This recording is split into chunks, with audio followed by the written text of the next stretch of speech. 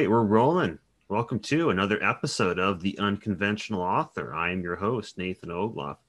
Joining me today is she gets to have the honor of being the first female author to be in this podcast. It's Chloe Cocking, everyone. Um, is that actually your last name? Because when we were chatting earlier before the podcast, it said something else. I have a legal name and I have a writing name. Oh, I okay. used to work in a very sensitive profession, and the kinds of things that I write would not have been cool with my sort of professional persona. And I've since I don't work in that line of work anymore, but I've kept the pen name. All right, so Chloe Cocking is the pen name. That's right. All right. Yeah, so Chloe writes a lot of urban. I was checking out your website earlier, and I like how casual you are, how very, I guess, human you say, because I said in my first podcast that we tend to think of a lot of these authors as sort of like living on a different realm of existence, and that they like almost like they're gods that create these great epic stories, and then occasionally You they mean we're then not? We're not gods? Well, I that's what I signed up for. one day when we all earn our right, we can ascend to the realm of greatness. Ascend. Um, but okay, so I guess this is just, I guess, what I used to think before I began this crazy venture was we think of them as occasionally they come to Earth and gift us with something they've created, and after looking at your website, it's felt like, okay, this is just an ordinary person. This is someone who, just like us, who has an imagination and goes about it and does just goes out there and makes it happen, does what they feel in their imagination they want to do. So I guess just start by telling us a little bit about yourself and what made you get into writing. Well, I've been a writer since I was able to write. Was writing stories when I was four. Not that anybody was very interested in them or that they were very good, but over the years, I've tried my hand at almost everything. I wrote a play in my 20s. Um, I was a very angsty adolescent poet. And even in late childhood, I was writing. I actually wrote some really awesome Mr. Rogers fanfic. That's probably something I'm the proudest of. It's never seen the light of day, though. Yeah. Uh, Sorry, you're gonna go on. oh, and just in terms of my sort of pedigree, I published my first novel in 2017 on Felidae Press, which is a local press out of Victoria, British Columbia, Canada. Um, and I signed a 4 book deal with them. So far, I've put out a novel, a book of short stories, and a book of poetry, and I'm working on number 4. So I'm sort of new to all this. When you say press, that's a publisher that gets your work out to the world, but they just call it a press. Is that correct, or is it something different? No, that's exactly it. They're a traditional publisher. They're just very small. Felidae, incidentally, is a Gaelic word that means the poets. Sorry, what's the Gaelic word that need?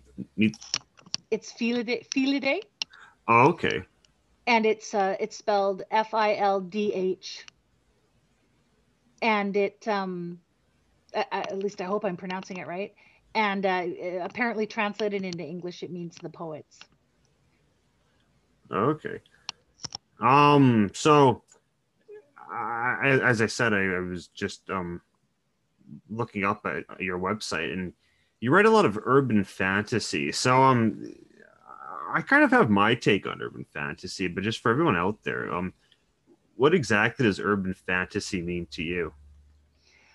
To me, it means there is magic and sort of fantastical elements taking place in a world similar to ours, that that's an urban developed world, as opposed to high fantasy where people ride on horseback and cook over fires and have to roll a 20 to get their dodge roll and that sort of thing. Yeah. One way I thought you could think of it is if you look at sword and sorcery, it's medieval Europe, and then or it's based off of medieval Europe, but it takes what they believed about sorcery and it actually exists in sword and sorcery. So I like to think of urban fantasy as sort of taking our modern day world and then making another world out of it where magic exists. I mean, we don't believe in magic by any means, but like in that it magic exists. So it's kind of like that in a sense. I could almost say that they have that in common. Sure. Yeah, I would go with that definition. Yep.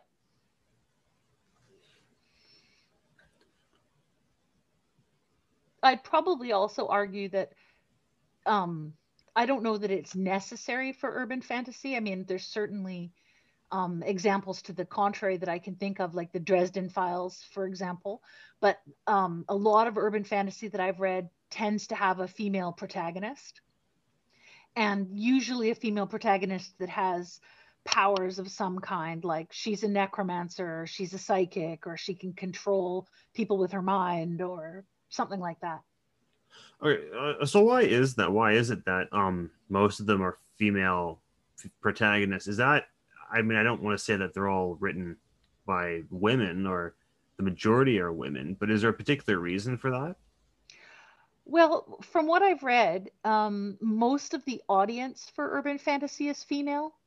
And so something like 75% of the book buying public that purchases urban fantasy is female. And between the ages of 18 and 35. So given that that's who's buying it, it doesn't surprise me that the protagonists have something in common with the reader. Okay. Okay, so as a guy, would you say that there's a lot to be learned from these novels? Because I mean, I write female characters, I have them, but I want to be accurate. I want women to go, oh, hey, this is a nice character, not like, okay, this was clearly made by a guy. So, would you say there's something to be learned from uh, these particular types of genres, especially if it's a female protagonist and the author is female? Would you say that there's definitely something that people can learn, male authors could learn, just men in general could learn from this? I'm just kind of curious about that. Yeah, I would say so. I mean, I'll tell you that a character that has very much influenced my writing and is Anita Blake from Laurel K. Hamilton's. I think she's on book 25 or 26 now. And the thing about Hamilton is that she's not a great writer, but she does understand character very well. Um, so, I mean, I'm often of two minds when I read her. Like there's aspects of the prose that I'm like, oh man, you should have done it differently. I'm not digging this. But on the other hand, her understanding of character is deep and broad. So she's made some female characters that are pretty um, compelling, and they're very dissimilar to um, things that came before it. I mean, and I mean, she's really kind of the grandmother of urban fantasy at this point, because I think the first Anita Blake novel came out in the early '90s, so she's been at it for a while. Um, maybe actually, maybe middle '90s. I may have misspoke, but since then, lots of others have followed, but she kind of blazed a trail, and I think if you wanted to understand some of the perspective of at least some women some of the time, it wouldn't be bad to crack the first five or six of those and have a sense of them. Okay.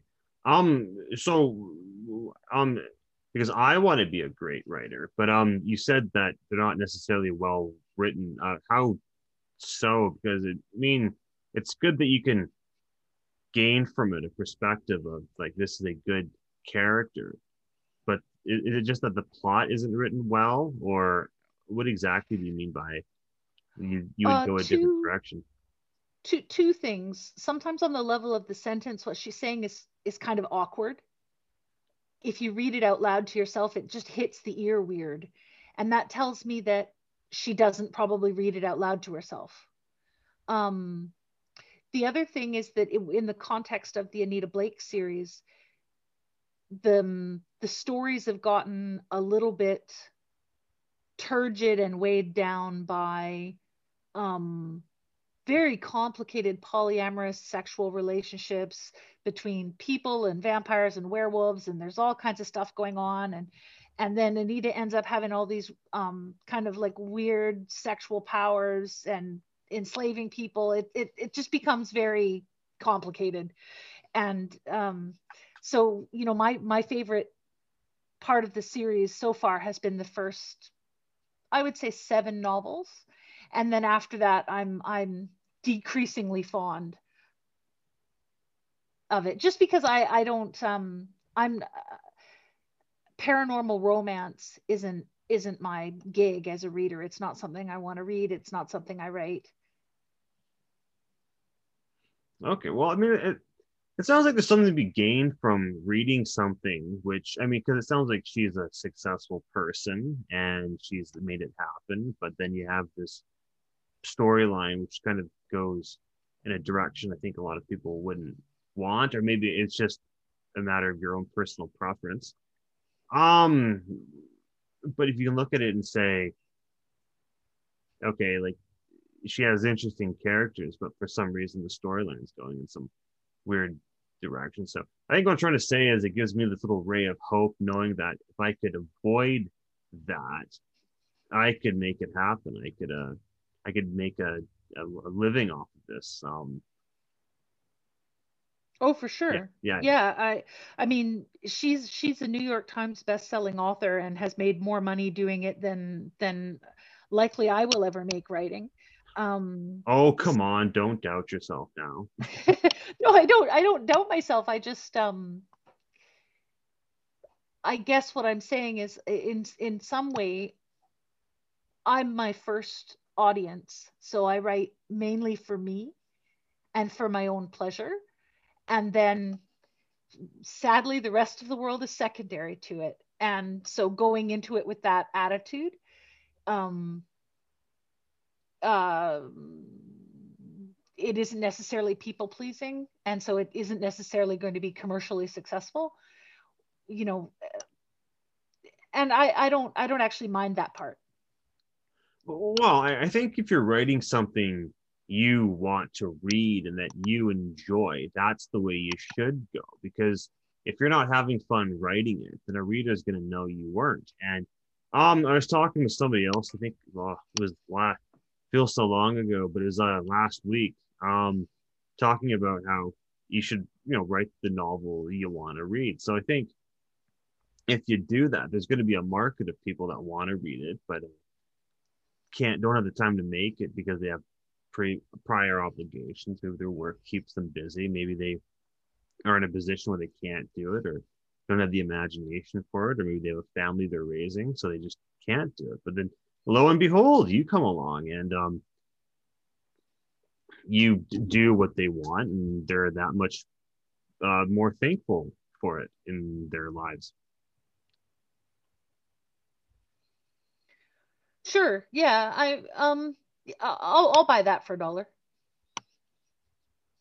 You don't think they'll be more happy in their lives? Well, I mean, okay, I think it's just because I mean, coming from my perspective, if I were to just write something for people to read, like if someone were to say, "Oh, detective novels are popular nowadays. You need to write a detective novel to make money." I mean, I could do it, but I wouldn't be that into it. It wouldn't be what I want. It wouldn't be what I'm thinking about constantly. Then after a while, I would say, "Why am I doing this?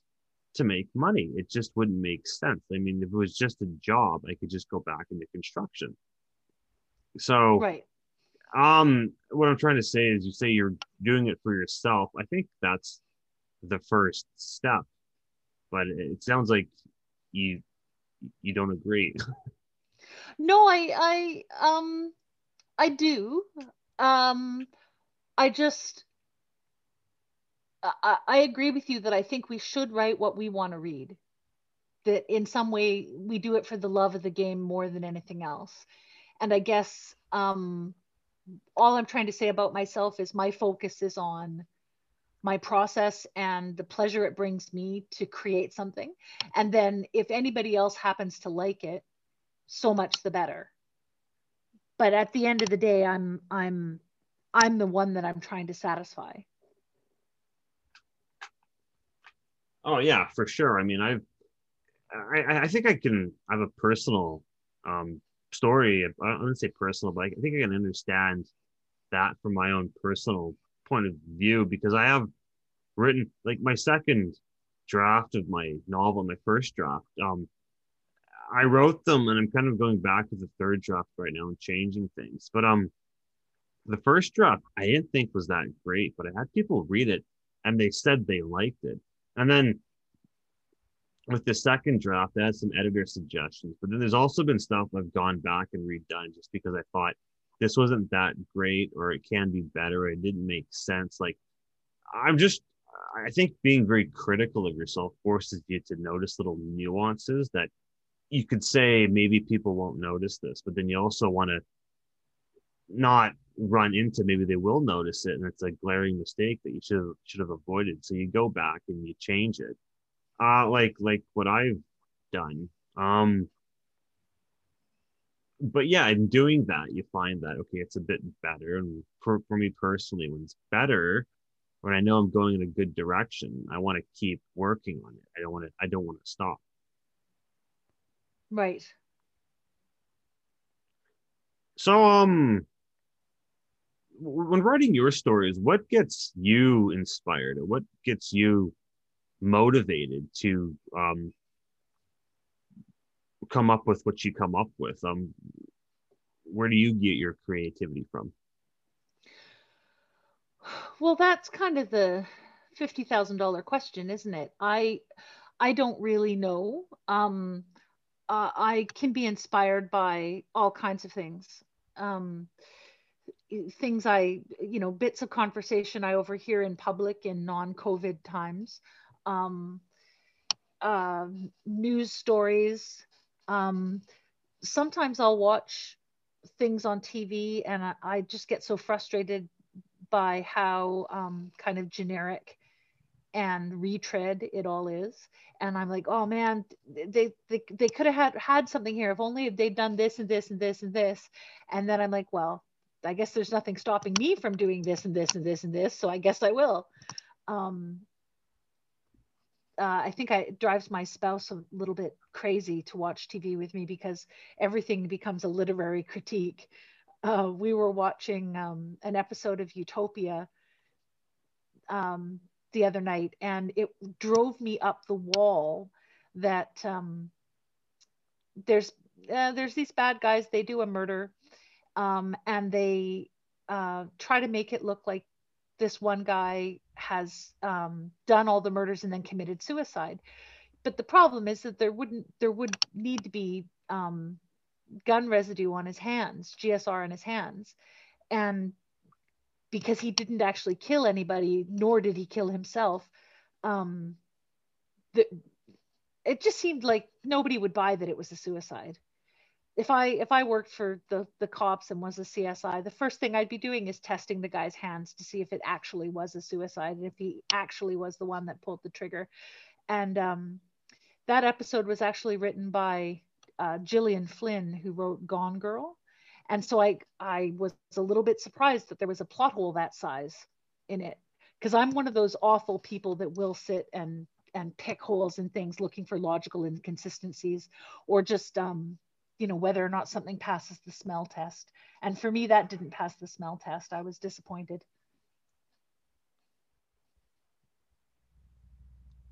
Yeah, yeah. I'm just trying to imagine, like, you're just trying to, your husband's just trying to enjoy the show, and you're like, what about this plot hole, blah blah blah blah blah blah, and That's exactly what it's like. just let it be. I'm just trying to enjoy it. No, yeah, I guess there's a difference between just watching something and then watching it with the intention of trying to better yourself as a writing and almost studying it and dissecting it. Yeah, I do that too. I found that I would get frustrated, and I realized that a lot of the frustration was coming about from the fact that there's a lot of problems with doing this that really just don't have a solution. I mean, the formula for how do you make a good novel, put X into here and Y and you get Z, and it just doesn't work that way. I mean, Hmm. in Neil Gaiman's master class, he opens up with saying, oh, this whole process of writing a novel is just trying to convince everyone that you knew what you were doing, or you knew what you're absolutely doing the whole time. So, I mean, here's a guy who's very successful, New York Times bestseller, famous, still has his doubts about whether or not he's doing it right. And I think the only reason that happens is because it's just there's no, this is a problem that just has no solution. I still have that problem. I wonder if I'm good enough. I've been told I am, but I don't know. Maybe this novel will be successful. Maybe it'll just go nowhere. Maybe it's not as good as I think it is. Maybe I'm full of myself. Maybe I'm not. I don't know. Well, and so here's my question to you about all that. Does it matter? If we're good enough, Um, does it sorry, actually what? matter? So if we're good enough as writers, does it actually matter? Well, I mean, I think for me, if this goes nowhere, I would like knowing that at least I understood what a good versus bad story was. I mean, being good enough, I think it's a factor in being successful at this, but I don't think it's a factor in other areas of your life, like having satisfaction from it or being happy or necessarily making a living off of this. I mean, you have to deal with marketing, and that's a whole other beast in its own right. Um, well, maybe I'm not understanding what you mean by does it matter?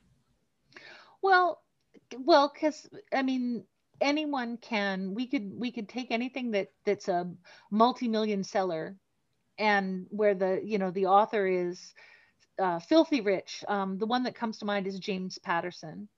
Mm-hmm. He's not that great.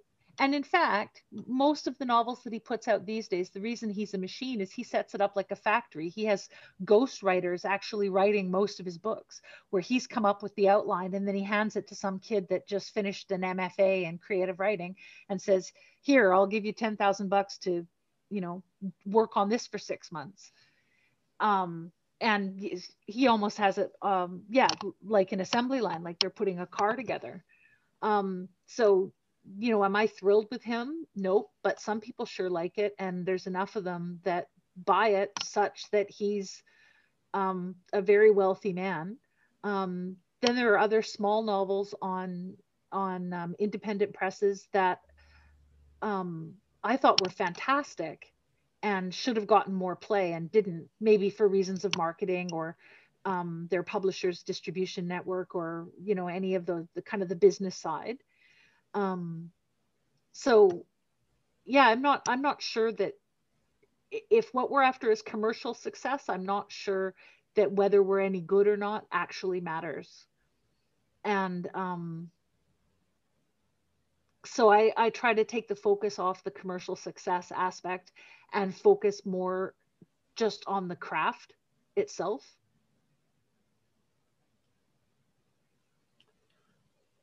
Yeah. Yeah, I think marketing doesn't necessarily equate. It's not like if you're X good, it means you're going to be X successful. Um, Yeah, I've heard the same advice from other people. Just focus on the craft because there's so many other factors that you're just really not in control of. I mean, in the case of James Patterson, it sounds like he's just a good businessman, if anything, rather than necessarily a good writer. I've read one of his books, and I think, I mean, even if they're okay, it seems like, for me personally, I want something that's gonna last. I want a classic, but it seems like a lot of those, you make them year after year, and then they just fall by the wayside. Like I don't see people remembering necessarily any of them 100 years from now. Oh yeah, no, agreed. I don't know that he'll be on the anyone's horizon in 100 years. But it would be kind of hard to say who would be. Well, yeah, I mean, I do not possess the gift of foresight, good miss. Um, so I don't know what's gonna happen in 100 years, but yeah, knowing what's a classic and knowing what's not. I mean, the only thing I can think of that would be a classic remotely, that was a book in the 21st century. One is Ready Player One, I guess science fiction wise, because I think it says a lot of Mm. things about where our society is going. For example, I want to say the Game of Thrones books just because they've been turned into a TV series, but who knows? Well, I mean, they're pretty fantastic.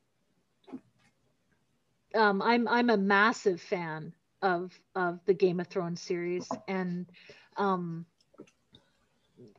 rue the day that I picked up the first one, uh, because in general my rule is try not to read a series until the whole series has been written. So if I obeyed my own rule, I wouldn't have started yet. And I'm desperately waiting for the last books in the series to come through because I really want to find out what happens.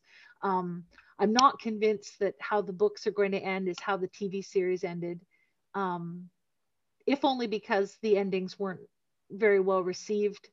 So that would give me pause as a writer, thinking, maybe I need to do it a different way. Um, Yeah. yeah. So I Sorry, go sorry, ahead. you go. Um, yeah, I think the Game of Thrones novels. I think probably some of the novels of Neil Stevenson that have been written in the 21st century. Certainly his 20th century ones like Snow Crash.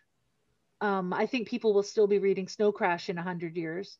And of the ones that are more recent, um, I didn't like The Fall particularly, but some of the other ones, Reamdy and Seven Eves. Seven Eves actually, I remember getting to the end of Seven Eves going, surely this is the first book in a trilogy. Surely he can't be done with this yet.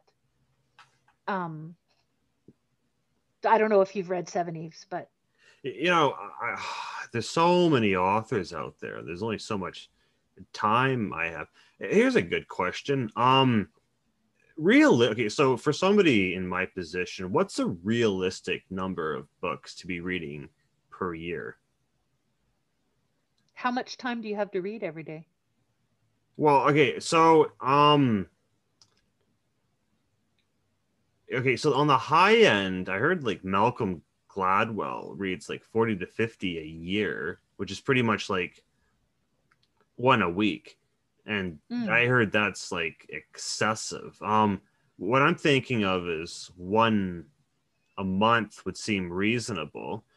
Given that I'm not working, I'm just working on this. I have time at the end of the day, like I would say maybe an hour at the most, just to read. right. Okay, so about an hour a day. And are you a fast reader, an average reader, or a slow reader? Well, how slow would you say is a slow reader? Um, Sometimes I'll read something and something won't make sense, so I have to go back over mm, it, right. or I'll be reading something and then my mind kind of diverts, so I have to go back and try to understand something also. So, but sometimes I don't get hung up on things and I just read through. But to answer Right. your question, or to ask you the question, how slow would you say is a slow reader? I would say that probably an average reader is getting somewhere in the range of 60, and this is for reading fiction, not, a technical manual that's really dry or complicated or like a physics textbook, but just a general novel. I would say an average reader probably reads somewhere between 60 to 100 pages an hour. And a slower reader would be in 30 to 60-ish. And a fast reader might be 120 pages an hour, Oh, I'm something definitely a like that. slow reader. I think I'm on the low end. Right. Well, when you think about a standard paperback novel and how long a minute is, if you were reading 30 pages a minute or 30 pages an hour, that means you'd be taking 2 minutes a page. Hmm. So I don't know if that sounds like how you do it or not. Well, I don't think I'm taking 2 minutes a page. No. Yeah. You're probably faster than you think. Yeah, I haven't actually. Maybe I am average. I don't know. Maybe I'm just not reading that like long. Maybe it's not an hour. Maybe it's like just half an hour. I think it also depends on the length, the size of the pages, and Mm. uh, how big the print is. I think Kindle Yep. is pretty Oh, do you standard do with all that mainly stuff. e-reading? I wouldn't say so. I wouldn't say mainly e-reading. It depends. Like there's some books I want to read, and I'll just get the Kindle version for them and read that. I have these series of fantasy or small little fantasy books that I my parents had when they were younger, and they're still in good shape. And so we were gonna give them away, and I said no, no, no, no, no. So I've kept them, and I've just been going through those periodically. So I think there's I want to say 20 of them, and I've gone through 11 so far. But that's been like 11 over the course of over 2 years. So because Mm. I'll read other stuff like in between. Right, right. And oh gosh, I had a question I was going to ask you and then it was in my head and gone. It'll come back if it was important. Curse that draw that evasive question running away from you. Yeah, I have that Yes. sometimes. It's annoying. Yeah, for sure. Would you say that this isn't the question, this is a different question.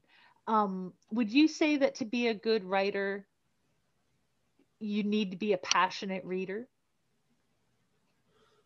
Okay, so I'm gonna take an analogy from another industry. So I used to work in the video game industry, and Mm. to me, that's like saying to make a good game, do you have to be an avid gamer? Well, I've seen people that play video games like crazy, and I don't think they would hack it as a game developer. Whereas I know people that have been game designers, which I think that's as close as you can get within the video game industry to creating content because you're actually thinking of what is the game going to have? How is it going to be fun? How is it going to Mm. engage people? But I wouldn't say those people, especially when you get older and you have kids, I would say like they're playing at best. I mean, if they play a game, it's really just they kind of downloaded it, sampled it, maybe done a quick run through of it, but they haven't really absorbed everything in the game, depending on how extensive the game is. Um, so I think to be okay, so for me to be a good writer, I mean these aren't like the perfect analogies, but like to be a good writer, I would say you have to sample a lot of like to me I it was I'm going to look at the classics. I'm going to look at the books that people have said are must reads that you have to read for an author. So I mean I was looking at all these TED Talk videos of why you should read 100 Years of Solitude, why you should read Don Quixote, why you should read Brave New World, stuff like that. So I think you should sample those books. For me, just you get enough examples to get an idea of okay, I now know or I have an idea of what good is and what to do, and you just go about that. So Yes. I don't think you have to do one a week, read a book a week. I think one a month would be fine. If it's one every 2 months, I think that's also fine too. How would you define an avid reader, though? Um, to me, an avid reader is someone who would rather read than watch TV. Given a choice, they'd prefer to read than to watch TV. Well, it almost sounds to me like it depends on what your market is. Like, are you just making something for an avid reader, or are you making something for people that sometimes read and sometimes watch TV? And because I think if you're somebody who sometimes reads and sometimes watches TV, you're a different person than an avid reader.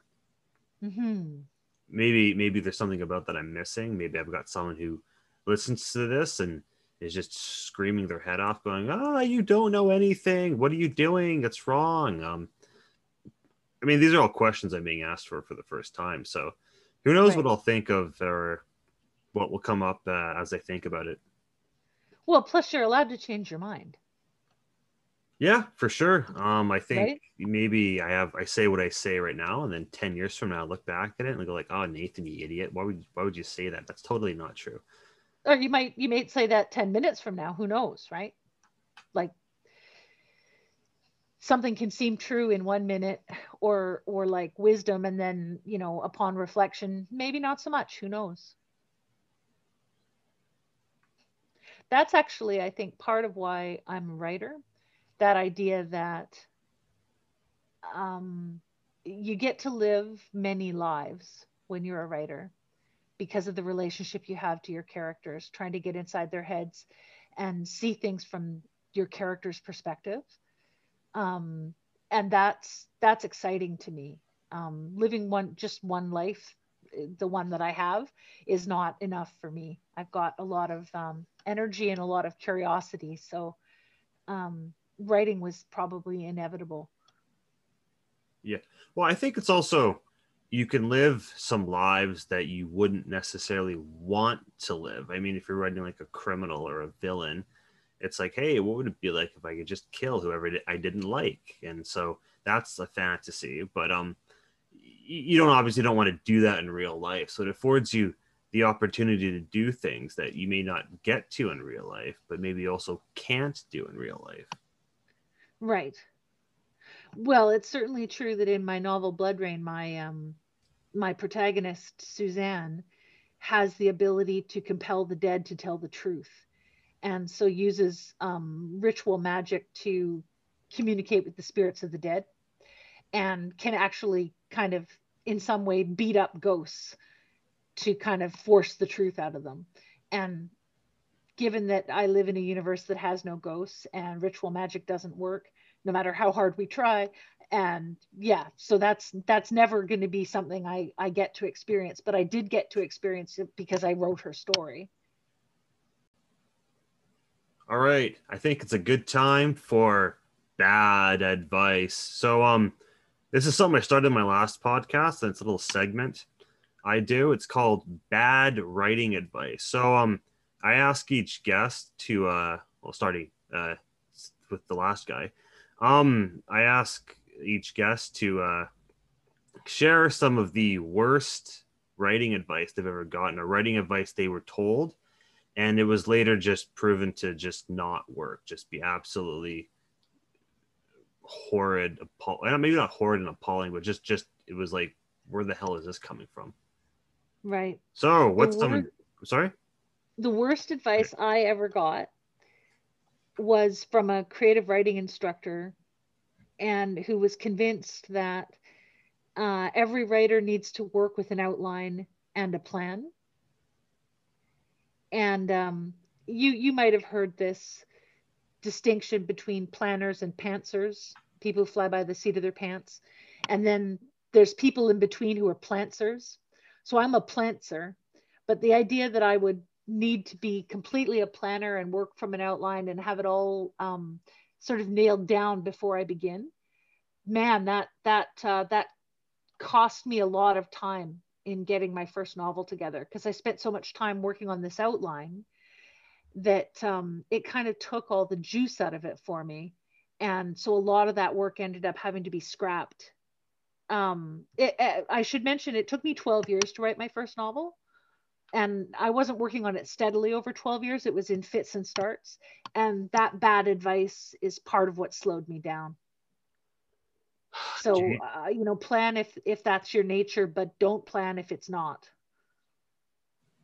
Jeez, I'd hate it if my novel got, because I mean, I've only been working on it. Like I've been at this for 7 years now. Really only writing it for like 5 years, because the first 2 years was I wrote two short stories, and then I outlined, and then I kind of found out what it meant to write a novel before I started writing it.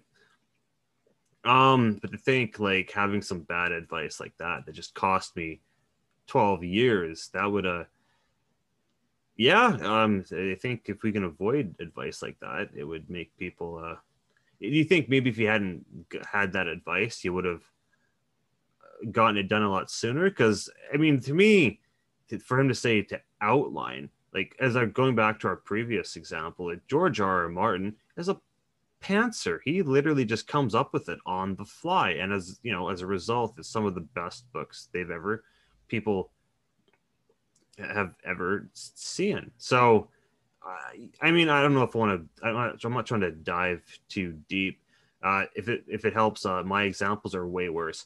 Um, but do you think you would have gotten it done a little sooner if had you not heard that advice?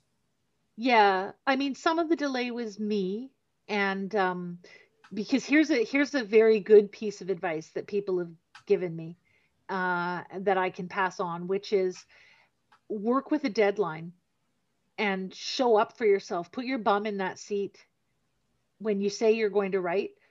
Make sure that you keep that appointment with yourself. Because without a deadline, nothing ever gets done. So that was part of my problem in that 12 years is I didn't know that. And then the other part of my problem was that I thought I had to have an outline. So working against my nature and without a deadline it was the combination of the two that really slowed things down. But yeah, maybe it only would have taken 6 if I hadn't ever had that terrible piece of advice. The other piece of advice that I think is awful is and people love to tell beginning writers this is show don't tell, when the reality is there's a time for showing in the novel, but there's also a time for telling, and the wisdom is in knowing when to use which technique. Yeah, I've heard that too, and I think I figured it out. Maybe it's different for every author, but for me, it was you show when it's relevant to what you're trying to convey or articulate in the novel, and you tell if it's like a detail, but it's something that's not really relevant to the overall story. Right, or its backstory, or something. Yeah, no, I would agree with you. Yeah. Yeah. All right. It's time for my piece of bad advice. So I guarantee you this is way worse. So one person who wasn't a writer, the only closest thing they came to writing was they wrote something or they tried to. It was not reviewed very well. He said people were bashing him for it, and then he kind of just gave up and didn't follow writing anymore. But he had worked in the film industry as an on-set carpenter, so I listened to him because I guess he had a close proximity to writers and knew what he was talking about. But me and him had gone to a McDonald's, and I had ordered something from the menu, but I said the menu exactly as it is. Instead of saying number 5, I think I said, can I have a blah blah blah blah blah blah with barbecue sauce or something? I can't remember, right? And so we went and Right. ordered, and then he had told me like, hey, Nathan, why did you read out the menu item exactly as it was? And I was like, I don't know, I just wanted to be unambiguous and make sure they knew exactly what I was talking about. Was, oh, but they work here, they know exactly what you're talking about. when you say number 5, and I was like, okay, I'll remember for the future. But then he goes on and says, these little details are important. These little, because people notice things like that, right? And then they say, like, why is he doing that? Why does he read it out that way? That's really weird. And then he says, these are really important things you need to know, especially if you're going to be an author. Just stuff like that didn't make me feel very good. It made me think that even if I wrote a good story, these little things in life that I do were going to just affect me and ultimately cause any hope of making a living off of this just to fail. And then he also said other things like, you should know the it was something about knowing the intricacies of fine dining, because you might have to go to some rich person and woo him into promoting your novel for you. It's just an idea I threw out there. So that's my bad advice. That's some pretty terrible advice. That dude sounds like an Thank you for agreeing with me, and I feel better telling other people and having them say, "What the fuck?" Because it seems like you really just came out of left field.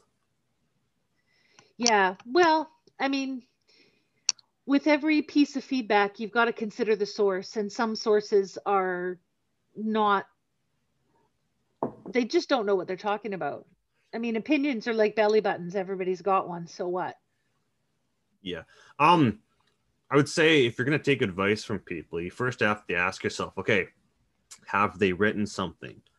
Are they an author? Are they a literary agent? Are they an editor? Are a publisher? Do they work within this industry? And if the answer is no, you take it with a grain of salt. If the answer is yes, they are somebody worth listening to. Yes. Sounds like you don't necessarily, you have some reservations about that? I have some reservations about that, because when people are working as literary agents, their mind is always on the bottom line. Can I sell this? If I take this author on as part of my stable, can I market this? Is this marketable? Will people buy this right now? Or actually, will people buy this in 2 years? Because when you're looking at traditional publishing in the mainstream, so one of the big 5 publishers, the book that you're discussing today is not going to see the light of day until like 2.5 years down the road, maybe longer now because of COVID rules. Mm-hmm. So they're in a situation where they have to forecast what's going to be a hot seller in 2.5 years. And is this novel it? So that's great. Feedback from that person is great if what you're trying to do is be published by the big 5 and have a bestseller that has a lot of industry support and makes you famous and all that good stuff. Sure, yep, why not?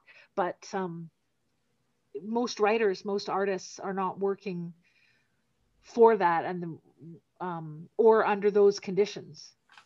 So, and it's not like I have anything against the idea of making a whole big pile of money to roll naked in. It's just not, it's not the most important thing to me. Yeah, I mean, definitely you should enjoy doing this first and foremost. I mean, don't do things just for money, because let's be honest, there's probably better stuff out there.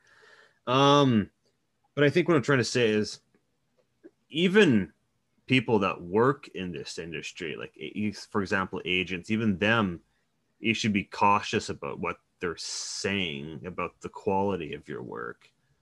I mean, what I'm trying to say is, if you're working in the industry, you're somebody worth listening to more than somebody outside of it who has no experience with it and just has an opinion. Right. Yes, I would agree. Alrighty, that's been bad segments. So, or bad writing advice. Probably should in the future give a little chime in for it. You need a little gong or wind chime or something. Yeah, I gotta find something in the future for it. So, sorry, the novel you're writing right now is, sorry, what's it called? Bloodlust? No, that's my first novel was called Blood Rain. That came out in 2017. Um, and since then, there's been a book of short stories and a book of poetry. Um, and right now, what I'm working on is an anthology that's going to have um, three novellas in it that are all loosely based on mythology or fairy tales, but told from off kilter perspective. Well, I try not to talk too much about works in progress because I find that if I over talk it, then I've kind of gotten it out of my system and it doesn't leave anything there for me to write, if you know what I mean.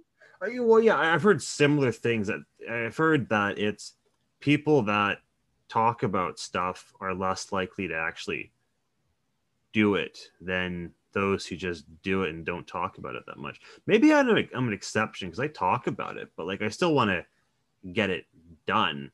Um, I Well, think the what I can tell you about this series of three novellas is one is based on a traditional folk story from Ireland that's about sisters murdering sisters. One is based on a European fairy tale called The Goose Girl, and one is a reimagining of the Persephone and Hades myth. Oh, I'd like to ask you about the reimagining of Persephone and Hades. Then again, as you said, you don't want to talk about it too much. So, Well, that one's already written. It's going to the publisher, but it has been written. So that one I could talk about. It's The Goose Girl I don't want to talk about because I'm still trying to figure out some things about that. yeah. So because okay, so everyone who's listening, if you don't know, Persephone was a Greek. It's a Greek myth, and it's about a Greek woman who ended up having to. She had to marry Hades because it was in exchange for something, wasn't it? Like she went to the underworld and then had to stay there. Yeah, Uh, well, so the in a nutshell, the Greek myth is um the daughter of the earth goddess, the goddess of the harvest, Demeter, has this daughter, Persephone, who's only about 12 or 13. And she's out picking flowers one day when her uncle, Hades, who's the lord of hell, sees her, falls madly in love with her, and drags her off to hell by her hair and keeps her there. And Demeter, in response to this, she wants to get her child back, decides to go on strike. And so brings about the first winter. So it's an origin story about why do we have seasons in some way, this Greek myth. She brings about winter time, and then other gods get involved because human beings are dying off. They didn't know winter was coming. They had no concept of it. They hadn't stored food because they didn't have enough food. They couldn't sacrifice to the gods. And that meant the gods were going unappreciated. So that made Zeus very upset. So he got involved and tried to mediate between the two sides.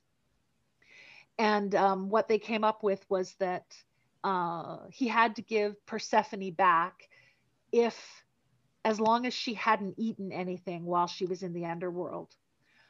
But the sad part is that she had actually eaten 6 pomegranate seeds. So they split the difference and came up with this idea that she would have to stay as queen of hell for 6 months of the year, during which time her mother grieves and we have fall and winter. And then she's released from hell for the spring and summer, reunited with her mother. Her mother is happy, so the plants grow and the flowers bloom and all the rest of it. it sounds to me like the world's first joint custody story. In some way, yeah, in some way. Yeah, so my in my version of it, Persephone is not quite as passive. So, really the two in the whole Persephone and Hades myth, she's sort of a chess piece played between more powerful gods, yeah. In this I've tried to make her a character who has a little bit more gumption than that. And yeah, so what else can I say about it? It's it has a certain amount of comedy in it, because there's a certain amount of comedy in everything I write. There's also a certain amount of gross stuff in it, because there's always gross stuff in what I write. Is that that's not necessarily to shock people, but is there like a more deeper purpose for that, for having gross stuff? Um, I think it's my point of view, or my platform is the world to me is in equal parts grotesque and beautiful. And the fact that that's the world, that it has this sort of dual nature, to me seems both tragic and hilarious at the same time. So given that that's sort of my headspace, it comes out in my writing again and again. So those um, there's a kind of unified connection between horror and humor, uh, in my mind, and so that comes through in my writing a lot. Well, it also sounds to me like that's sort of just what life is in general. Is you got this Yeah. duality that one's not really appreciated without the other, because it's not like like good doesn't really feel good without the bad to justify it. I mean, for example, if you've been working out in the rain all day and you're cold and you're tired, it's been a long day. When you go home and have a warm shower, it's going to feel really nice, as opposed to if you've just been in your home all day and you have a warm shower. And it's that juxtaposition of things. So it sounds to me like you're almost kind of doing something like that. Like the gross is there to complement the not gross, because it makes the not gross like better at what it's doing in a sense, or Yes. maybe yeah. Um, so you wouldn't necessarily describe this as fan fiction, right? Because you're taking a story that's already been written and then doing your take on that, or maybe you. Yes. Oh, so you're saying that's exactly what it is? uh, I wouldn't call it fan fiction. I've taken the source material of the myth and then gone in my own direction with it. So, for example, there's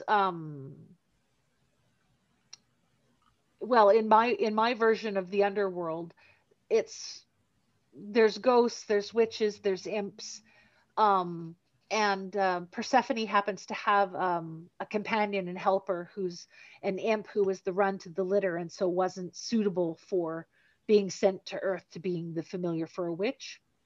And so they are kind of a pair or a team in what I'm writing. And there aren't any imps in the original myth. Um,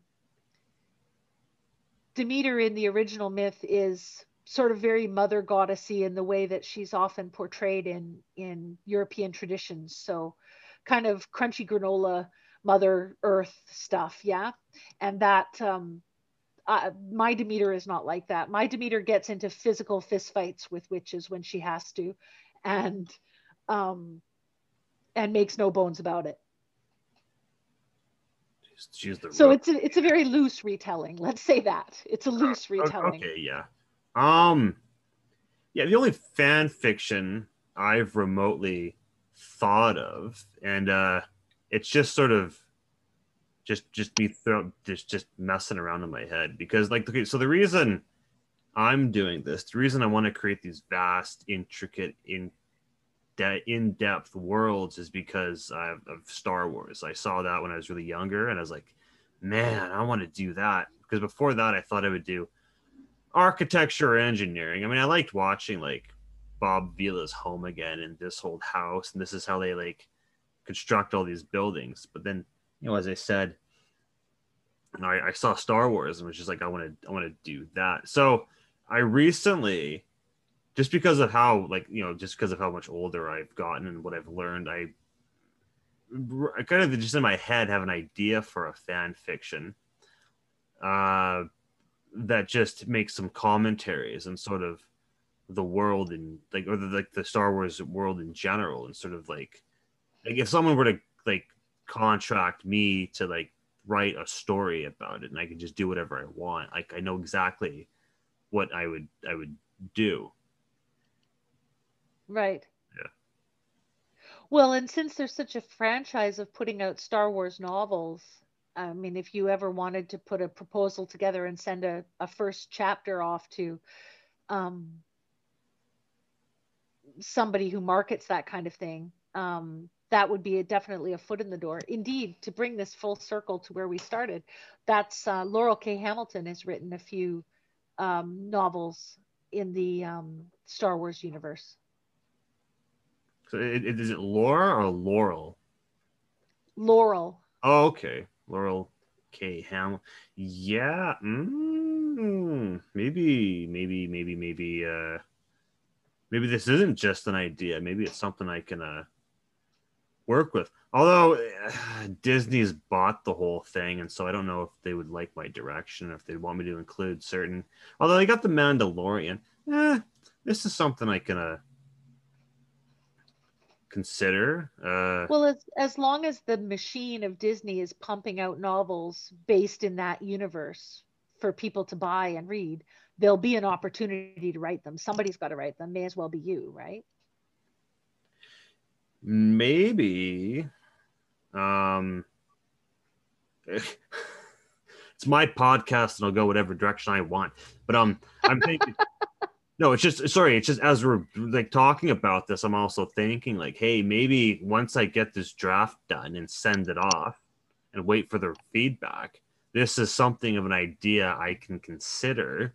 And then, like I said, just go about it in the direction I want, see what happens. If nothing happens, hey, there's just this thing I put together. I managed to take the original source material for something, or sorry, like the original source of why I'm doing this, and then contribute to it.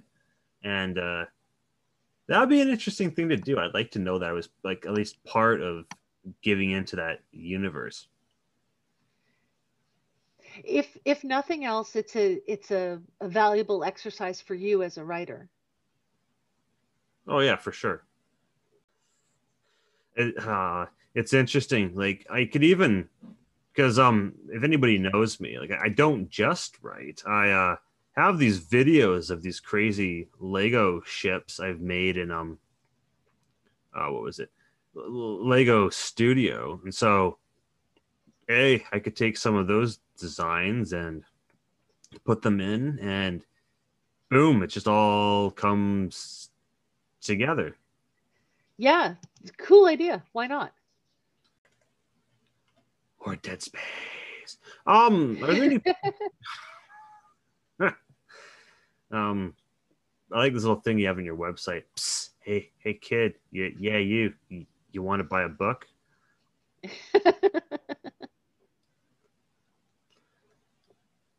Are there any particular authors that have really inspired you, or just really catapulted you into doing this? um, well, one one thing that I read that really excited me, um, and this is going way back. I think I read it in 2000 or 2001. Was a novel by a Canadian author. The novel's called Bitten, and it's a werewolf book.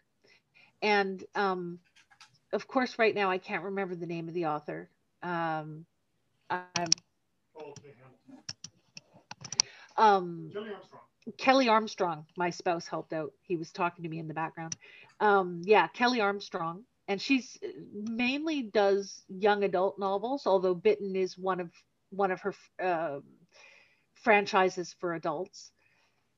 Um, I just really liked it, and again, I'm very character driven. So if your characters grab me, I will stick with you to the end. And her character really grabbed me.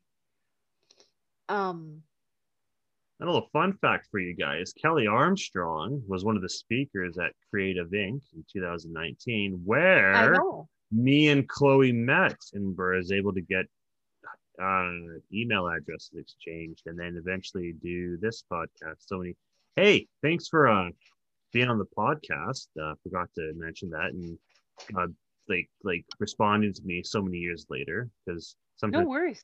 people forget, and sometimes people are like, oh, who's this guy? Ah, he's just that. Yeah, okay, whatever, and then don't respond back, which is gonna happen. I've accepted it. I know, I think having a podcast is a cool thing. I support that. I'm a big consumer of podcasts. So actually, interestingly, I had the opportunity to meet Kelly Armstrong. I was actually seated next to her at the dinner on the Saturday night at Creative Inc.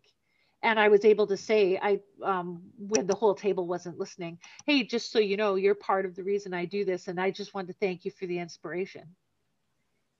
And she got actually a little choked up, which I thought was awesome. Yeah. I so when I was searching urban fantasy, just on Yeah. Wikipedia, I just found her name random. I was like, whoa, this is nice. So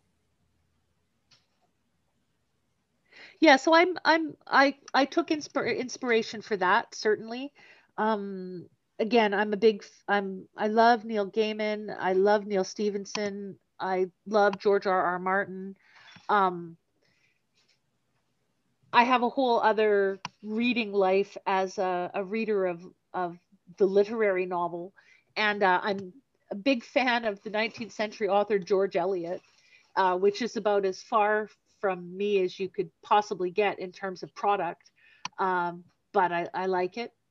What else? Um, yeah, no, I would say that those are some of the places I take inspiration from. That and mythology, anything to do with horror, anything to do with fairy tales. Um, I think there's some deep truths in those sorts of stories. So I try to tap into that. so when you say deep truths, do you mean the story is not just a story, it's saying something very fundamental about like our lives and the world we live in? Yes, absolutely. Or at least the world they lived in, because modern fairy tales are a fair bit removed from. Actually, one of the recommendations I would have for someone who wants to write and is looking for source material is to go look at the earliest versions of fairy tales you can get your hands on before they were Disneyfied, because they're just gruesome and horrific and wonderful. Oh yeah, like you look at these Disney versions of it, and it's nothing like that. But you're also hinting at something I said, which was when I was first starting out with this. Um, so it like, sometimes people will write a story and it uses elements from previous stories. Like the one example I was thinking of was when I was looking at the IMDb review for The Dark Knight Rises. Somebody says it's superheroes on a Shakespearean like level. And I said, okay, well, why is Shakespeare um credible? I mean, because sometimes when you look at this, they use previous examples. And it's like okay, so why was Shakespeare like prominent? And then you look at those reasons, and you maybe hear the odd like it has elements of Greek mythology. And okay, why was Greek mythology and why were Greek stories like so important? Why are those something we still have to like that we study nowadays just to understand it, why we do? And so you can't really go back further than the stories, and ultimately the stories are based on something that happened in real life. And so you start seeing very fundamental aspects of it, and then it makes you think like, okay, well, have we discovered every fundamental aspect that there is in life and how we live and what we know? And if you think you can come up with something more, which I mean, it might be a long stretch, but then I think you got something going on there. So I was trying to go back to the very beginning and say, hey, is there something else I can get from here? Is there something that even if I say it again, even if I take these fundamental aspects that were being said in these early stories, can I tell them, but tell them in a different way from my unique perspective? Maybe take a modern twist or take modern knowledge and apply it to those perspectives. So I know what you mean when you say look at old fairy tales from like, you know, Germany or England that were like that are centuries old. Yeah, exactly. Well, and I'm a big believer. Do you know the writer and cultural critic Umberto Eco? Yes, I've heard of him. I haven't read any of this stuff, but I know who you're talking about. He Umberto Eco says there's really only two stories, and it boils down to someone goes on a journey or a stranger comes to town. But I can go you one better than Umberto Eco and say that those stories are actually one story. It just depends on your point of view. Oh yeah, I Because if guess a you're stranger coming to town, that is someone going on a journey. exactly, so that's all about point of view and perspective, right? So that that makes good sense to me on a gut level, him saying that. So I keep that in mind, like whenever I'm writing, whose journey is this? Where are they going? What are they trying to get done? Yeah, I like that quote. The more I think about it, it just it's so simple, but it sums up so much. Yeah. If you ever have a chance to read Echo's novel, The Name of the Rose, it's um it's wonderful, and it's full of tasty little treats.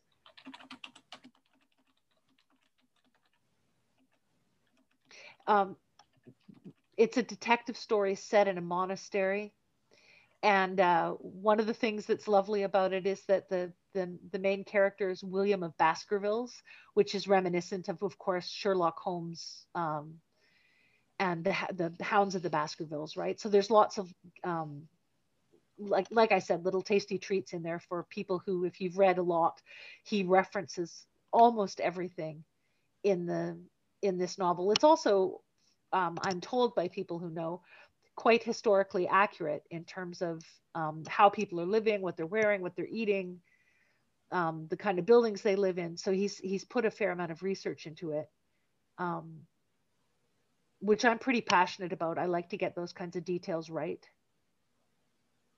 Even Yeah, when I'm writing about something like magic, I think a lot about, if this really worked, if magic really worked, how would you go about it? What would on the most basic material level, what would the person be doing with their body and with objects around them in order to make magic happen? And I start writing from there. yeah. I mean, I definitely like it when they take an historical piece and they are very accurate to the history, as opposed to maybe what you see with some movies where things just don't happen the way they did, or they don't do something that was fully accurate to the I mean, most people, I think, if unless you're a history major, you don't notice it. But it is something that's nice that when you learn about it later on, you find out, oh yeah, that was accurate. This is how long they took to research it to make sure it was that accurate. Because then you just have a new appreciation for the piece. Yeah, exactly. Um. So okay, I haven't told anyone this yet, but I might as well put it in here. So, okay, this when I was working in construction, this is something I did. Uh, and then one of this temp CSO, which stands for Certified Safety Officer, took a look at it and he was like, "I think you got something going on here." So sometimes you get bored when you're running an elevator. There's not a lot going on, and so the elevators are protected with like this insulation, just because we're still loading material, but we don't want to damage the elevator behind it. So one day, I wrote on the insulation. I wrote something about the gods of construction because I was just messing around, right? And so it basically goes like this. So I start off with this pantheon of gods, and then as I um talk about them, I'll describe what they look like. So I say, in the beginning there were the gods of construction, but they grew restless and bored, and thus forged into being the trades of the site. And then okay, well, it's gonna get funnier. Just hold on. So the first one was I called him Jectarius, and he's supposed to be like the head, like king god, because every pantheon has a king. And so I said, Jectarius molded the project managers clean of PPE and ever bringers of the push push. And I say that because you could always tell who was project management because they would step into the elevator and all their gear was clean. Like they didn't have any dirt on them because they just worked in an office.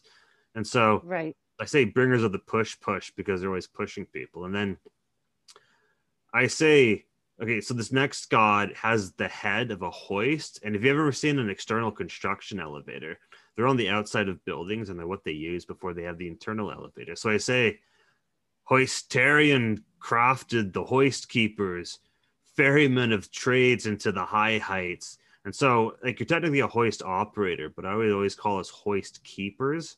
And then if someone had been there long enough, they were like the master hoist keeper. So at my previous site, because I'd been there the longest, I was like, I am the master hoist keeper, and you shall call me master hoist keeper Nathan. And then the next god was Shaperia. And okay, so I was referencing like, so our property developer at my last site was called Shape, and I had them I was talking about, but I kind of went overboard with the description because I wanted to kiss their ass and have them not get mad at me for what I drew. And so I was like, oh God, I have the photo in front of me on my phone. I could look it up and just know exactly what they say. Screw it. I'm going to just recite it from memory. So I said, Shaperia birthed the emissaries of homeowners. Oh shit, what did I say? And I said, ever bringers of light and joy. But okay, I'm just gonna look up the photo on my phone and see what it actually said. One moment, everyone. Okay,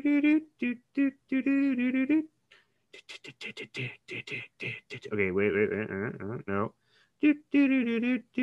Okay, here it is. I got the photo. Okay. Shaperia birthed the emissaries of homeowners, beautiful and wise among all beings of the sight, ever pleasant of nature. And then I have the god of electricians, which is just made out of lightning bolts.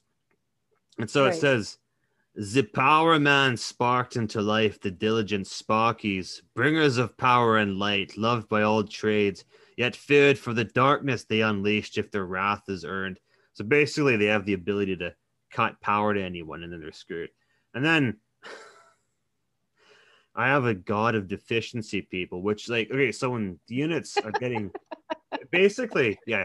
So when units are getting like near finished, there's like little stuff here and there that has to get done and people have to go back. So they're just called deficiency people. And so it's Cleany made the deficiency people, guardians of finished units, constant hunters of moronic trade damage and other fuck ups.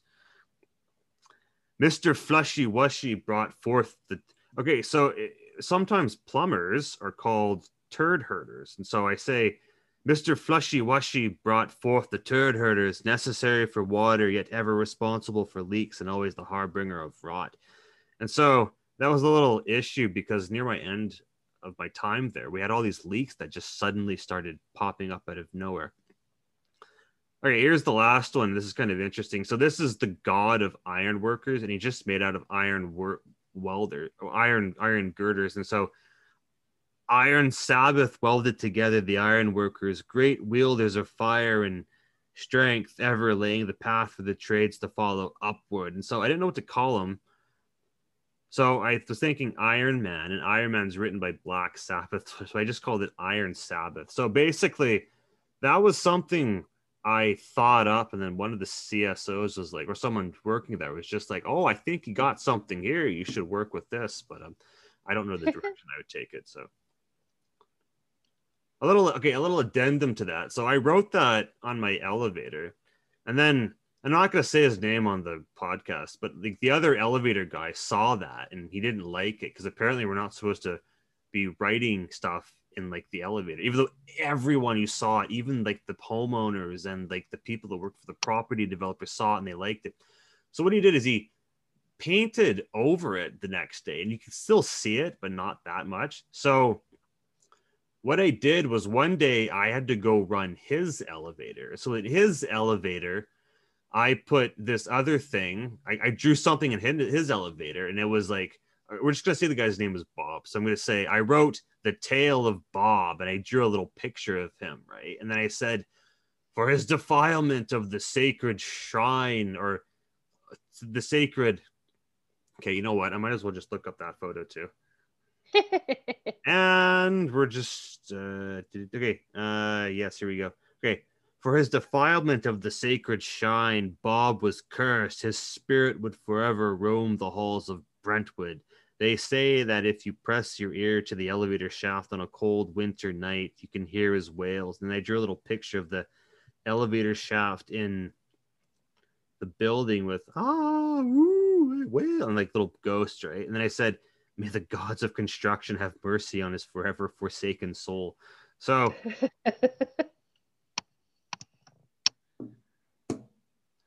basically, when you have a lot of free time and an overactive imagination, who knows what you can bring, kids?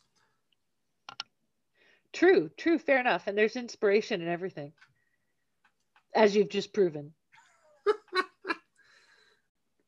So, all right, Chloe, tell everyone where they can get your books and know the greatness that is Chloe Cocking, urban fantasy author extraordinaire. Well, you can buy your books, or you can buy my books on my website, which is chloecocking.com. You can buy them from my publisher's website, which is philadepublishing.com. They're also available at Indigo stores and online through the Indigo website. Oh, and some of them you can get on Amazon, but not Blood Rain because they decided to censor it. That's a whole other story that I'll tell you some other day. Oh, they censor? Yeah. I can always ask you later about that whole Amazon censoring stuff. All right, yeah. Chloe, it's been great. Thank you so much for being on the podcast. Everyone, this has been The Unconventional Author. I'm Nathan Ogloff, and I'll see you on the next episode.